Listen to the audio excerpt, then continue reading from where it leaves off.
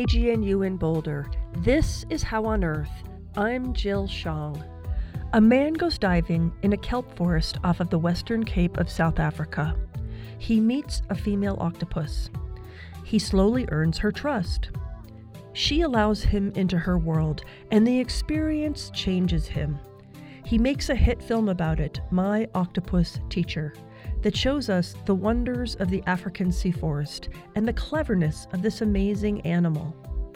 Today, we talk with Roger Hanlon, a diving biologist who studies cephalopod behavior and their sensory systems. We'll review the movie with Roger and get some answers to our octopus questions.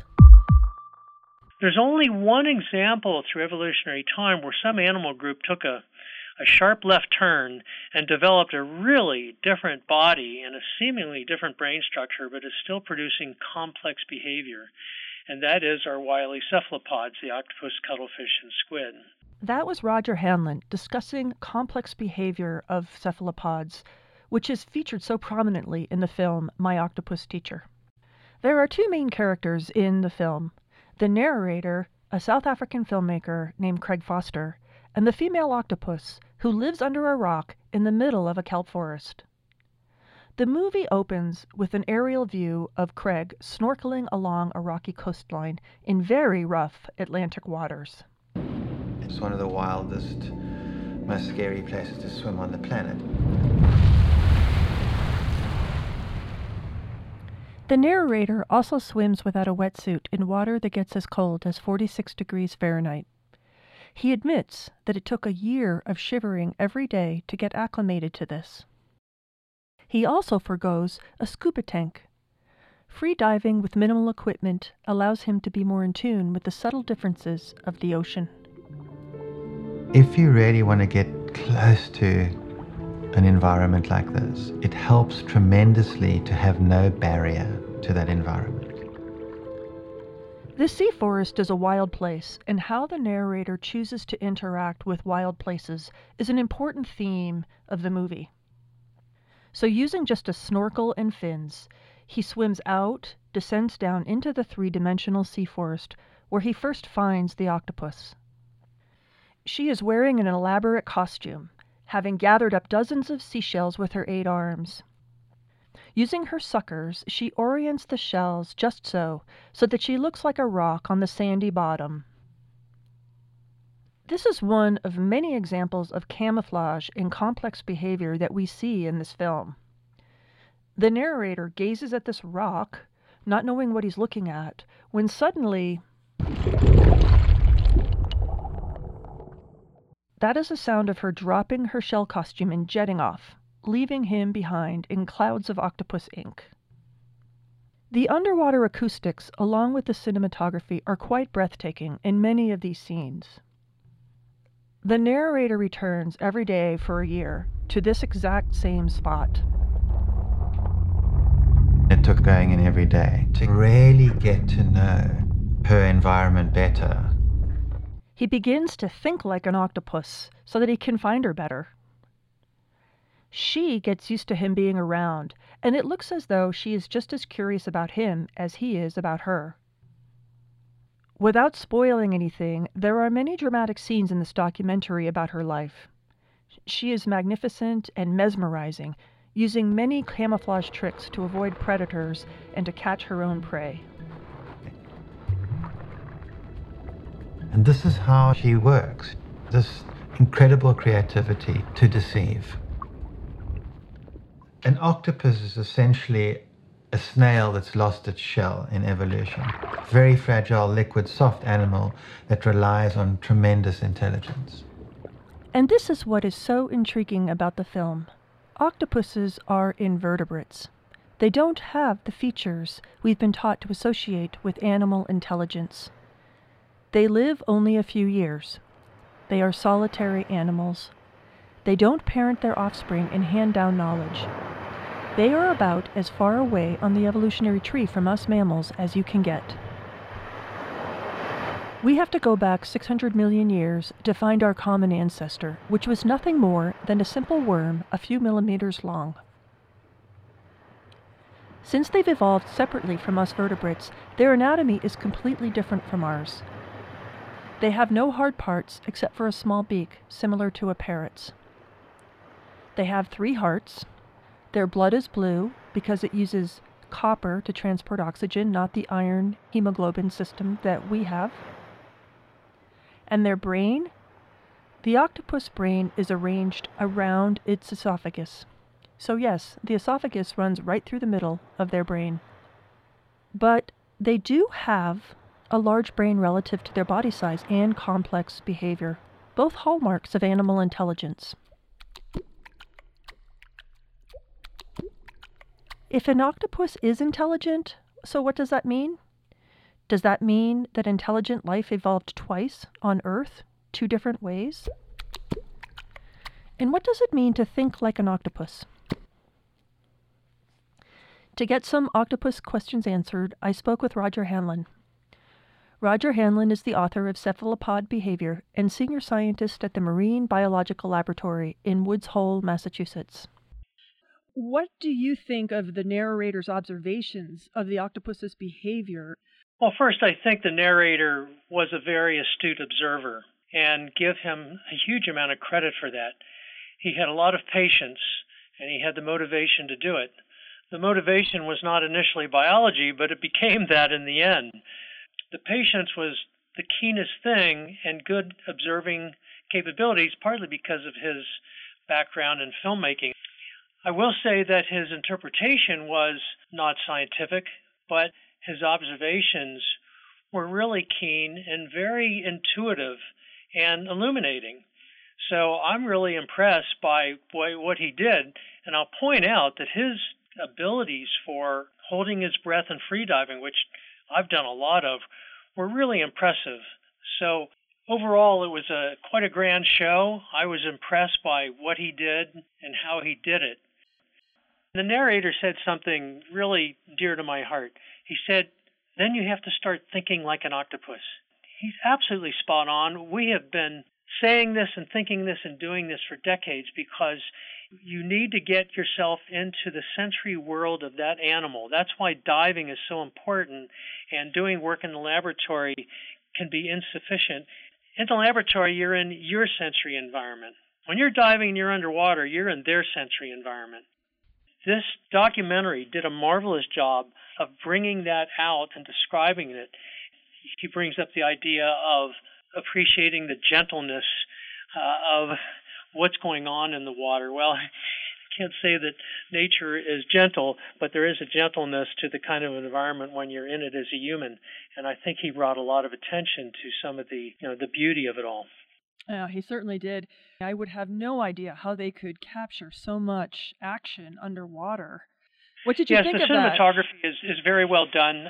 It was fun for me to watch the documentary because I know so much is going on in the background and how they get the footage because I've done so much of this. They did a really professional, fine job of that, and they should be commended for that, very much so. I agree with you that it was a beautifully done production. The natural environment of South Africa, the coastline, where I have dived quite a bit, is absolutely stunningly beautiful. It's kind of like Big Sur, California. It is a really gorgeous place, and so I was really impressed by that. Were any of these behaviors surprising to you? Well, I was surprised by some of the behaviors.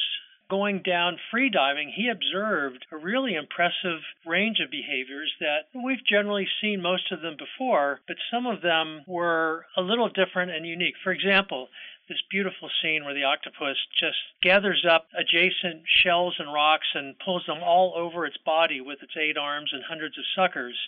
We call that masquerade. And in this case, it looks like just a rock with shells on it, and so it's not identifiable as a prey item. And that is a very cool trick that we know about.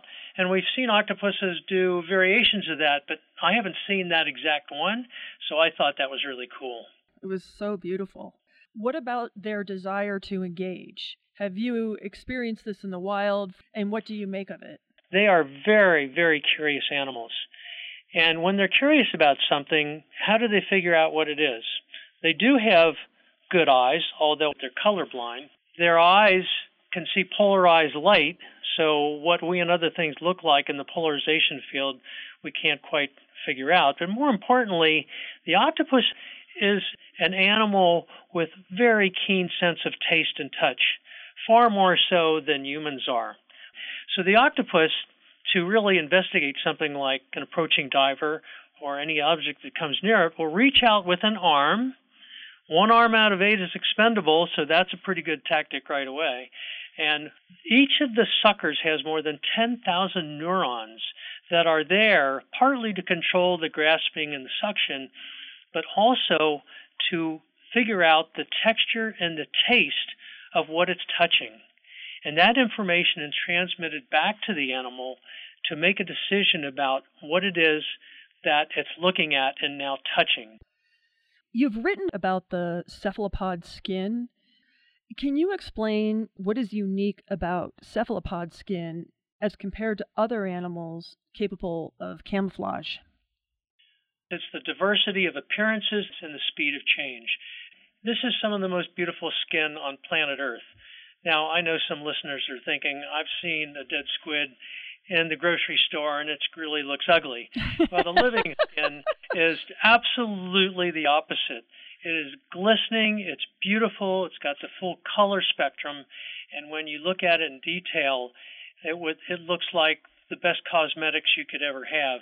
So the animals, within milliseconds, an eye blink, 200 milliseconds, the animals can change the pigmented pattern and the reflective aspects of the skin. This is the only animal group we know of on planet Earth that can change its skin in 3 dimensions, from smooth as glass to as bumpy as you can get. This gives them 2 amazing capabilities. Number one, when the animal camouflages, they have to get the 3D texture right to blend in with the background, otherwise they will stand out.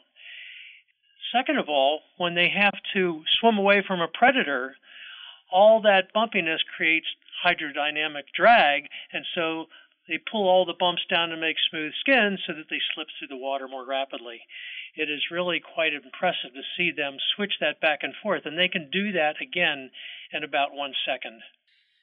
The brain in the nervous system of an octopus is very delocalized. Do scientists think that one of the reasons that the octopus has so many camouflages and they're so rapidly changing is because of the location of the nervous system? Is that related? Well, yes and no. Basically, an octopus, they have quite a massive central brain with over 30 distinct lobes and hundreds of millions of neurons. So this is, first of all, a very complicated brain. The octopus, the majority of the neurons are outside of the brain. They are distributed throughout the body, the arms, the suckers, and the skin. And so sometimes I glibly call their skin electric because it is controlled directly from the central brain straight out to each individual pigment spot in the skin. You cannot make anything faster in a biological living system than direct neural control. In addition, at the base of each of the 8 arms, there's what we might call a small satellite brain. Now, I'm stretching the neurobiological term here, but you get the idea that there's an aggregation of nerve fibers that coordinate some of the information of each individual arm. And so some of the capabilities of the arm, especially its movement and the sensing capabilities of the suckers, seem to be controlled partly by the individual arms. So we and others are trying to figure out how independent is each individual arm and how are the 8 arms coordinated by that central computer we call a brain. Wow. We have a lot to learn on that one. That's a really vexing, very tough neuroscience question. Would you say that the octopus represents a different way to create intelligence? Is that a fair statement? I have described the complicated nervous system and the complex behavior and the strange arrangement of their body and their coloration capability as a form of intelligence. And I say that carefully because intelligence is a very tough human term to deal with. It's not appropriate to describe an octopus. But the idea is that camouflage is a very complicated process in which there's a lot of decision making going on in the brain. And most of this is controlled visually by the animal picking up different visual cues in a very complicated background. Don't forget that coral reefs and kelp forests are among the most complex visual environments on the planet, land or sea. So the animals are assessing all of that huge amount of information, making decisions in different parts of the brain, and then orchestrating the change in the skin, which involves millions of spots in the skin and reflectors and all those skin bumps. And that requires a lot of decision making. So it's a very intricate, complicated system, and in itself does, to me and some of my colleagues, represent a strange form of, quote, intelligence, unquote. More importantly, what we have to do now as a community of scientists is to look at the actual structure of that cephalopod brain and really prove or disprove whether or not its architecture is fundamentally different from the vertebrate brain structure. And that work has not been done yet. If it turns out to be architecturally different, then we have only the second case of the evolution of intelligence and complex behavior on planet Earth. That's a very profound statement, but it's the kind of big questions that drive nerd biologists like me and my colleagues every day to try and understand, because, biology is so beautiful, but it's so complex, and it's something to marvel at. So let's just see where that takes us so we can understand life on Earth a little better.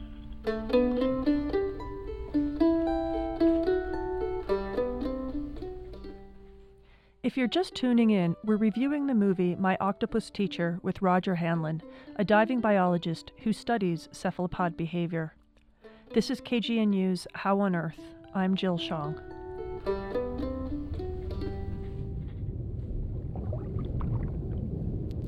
What goes through her mind? What's she thinking? Does she dream? If she dreams, what does she dream about? We've all heard of REM sleep, rapid eye movement sleep. Yeah. We showed REM sleep in a cuttlefish. And there are videos around of some of my colleagues of REM-like sleep in an octopus. And what does REM-like sleep look like in a cuttlefish? Well, what happens is the eye just starts jerking all around, moving within its socket. And then all the color patterns and body patterns of the skin all start flickering and changing. But guess what? They don't make any sense. Just like dreams don't make any sense. We can read all of the body patterns and color patterns of an octopus or cuttlefish. We know what they all are. We've studied them extensively. And we don't see those normal patterns in the REM sleep. We see strange sequences that are always weird. And it's a lot like humans, where your dreams don't make any sense when you wake up and try to reconstruct them. It just opens up the door to other things in an octopus or cuttlefish that look a lot like so-called advanced invertebrates like primates and ourselves. What have you observed from octopuses either in the wild or in captivity with the use of tools? Well, tool use is controversial among experimental scientists. The data for it are not very good or repetitive or compelling. It's the field observations are very suggestive. So, yes, there's definitely things like Octopus marginalis, which is in the Indo-Pacific, and it will go along in these open sand plains, and it will find halves of coconut shells. And the octopuses will take one half of it and pull it up, and they'll take the other half of the coconut shell, and they'll pull themselves inside the two halves and close it up. That's clever. It looks like tool use, and I think it probably is to some initial or primitive degree. Does that constitute tool use? Sort of. To someone who studies great apes, it's not very impressive. But it is some form of tool use, and I think it's sort of on the road to maybe more sophisticated tool use in the future, but at the moment I would consider it sort of a nascent capability. Okay. What about its playfulness?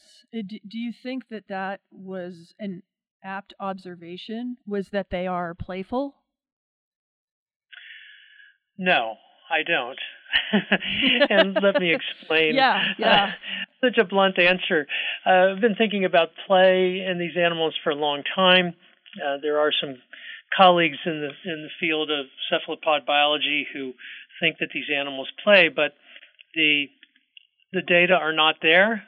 The good suggestions, they're few and far between.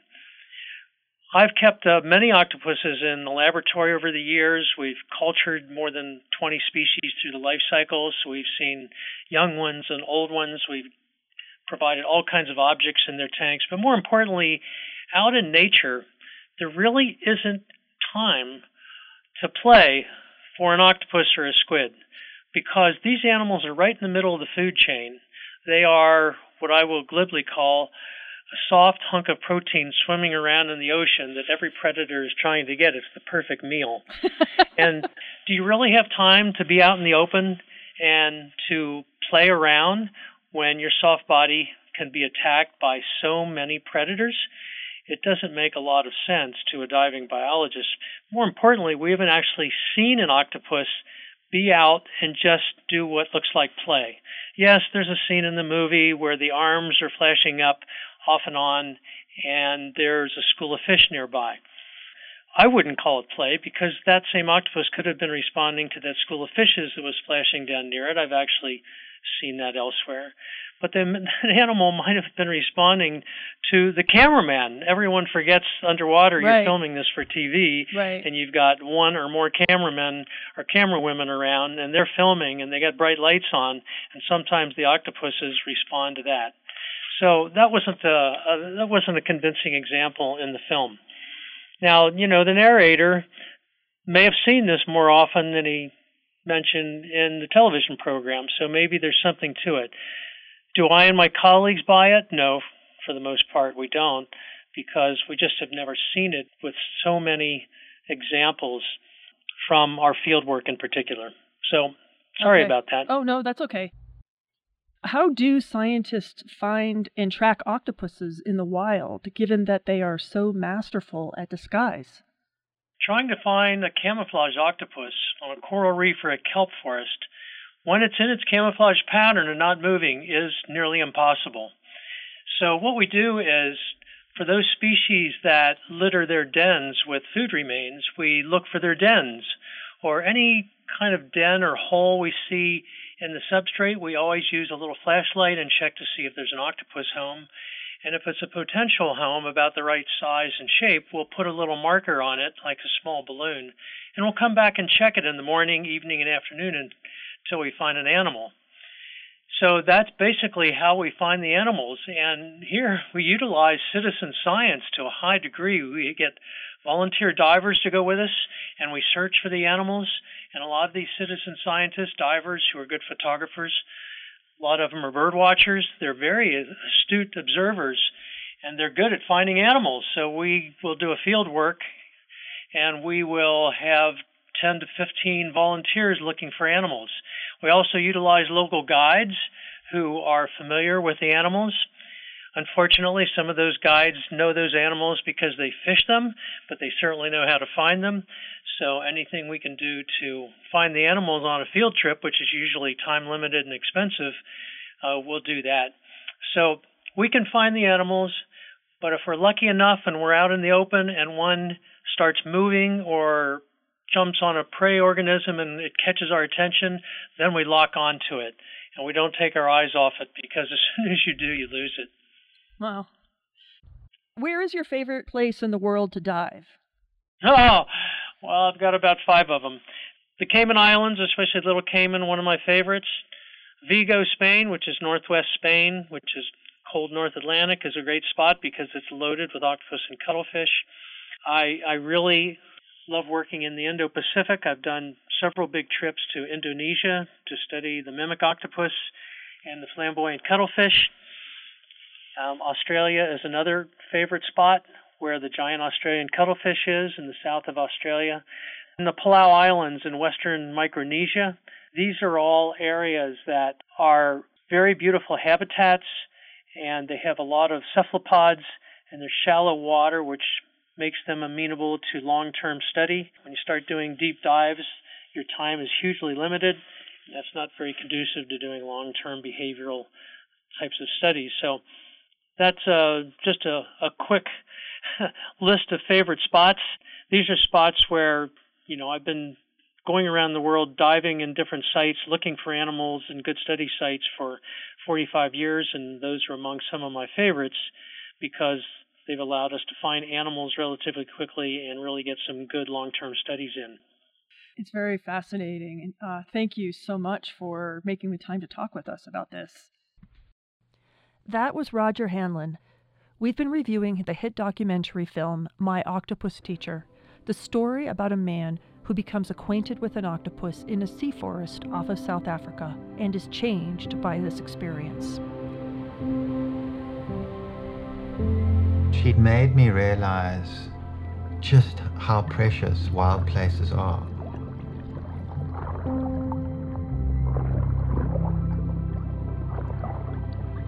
What she taught me was to feel that you're part of this place, not a visitor. That's a huge difference.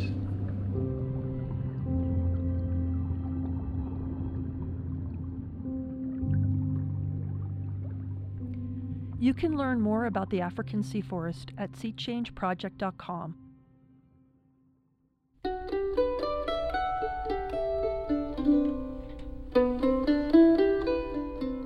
You can listen to this episode, Octopus Wild, at howonearthradio.org.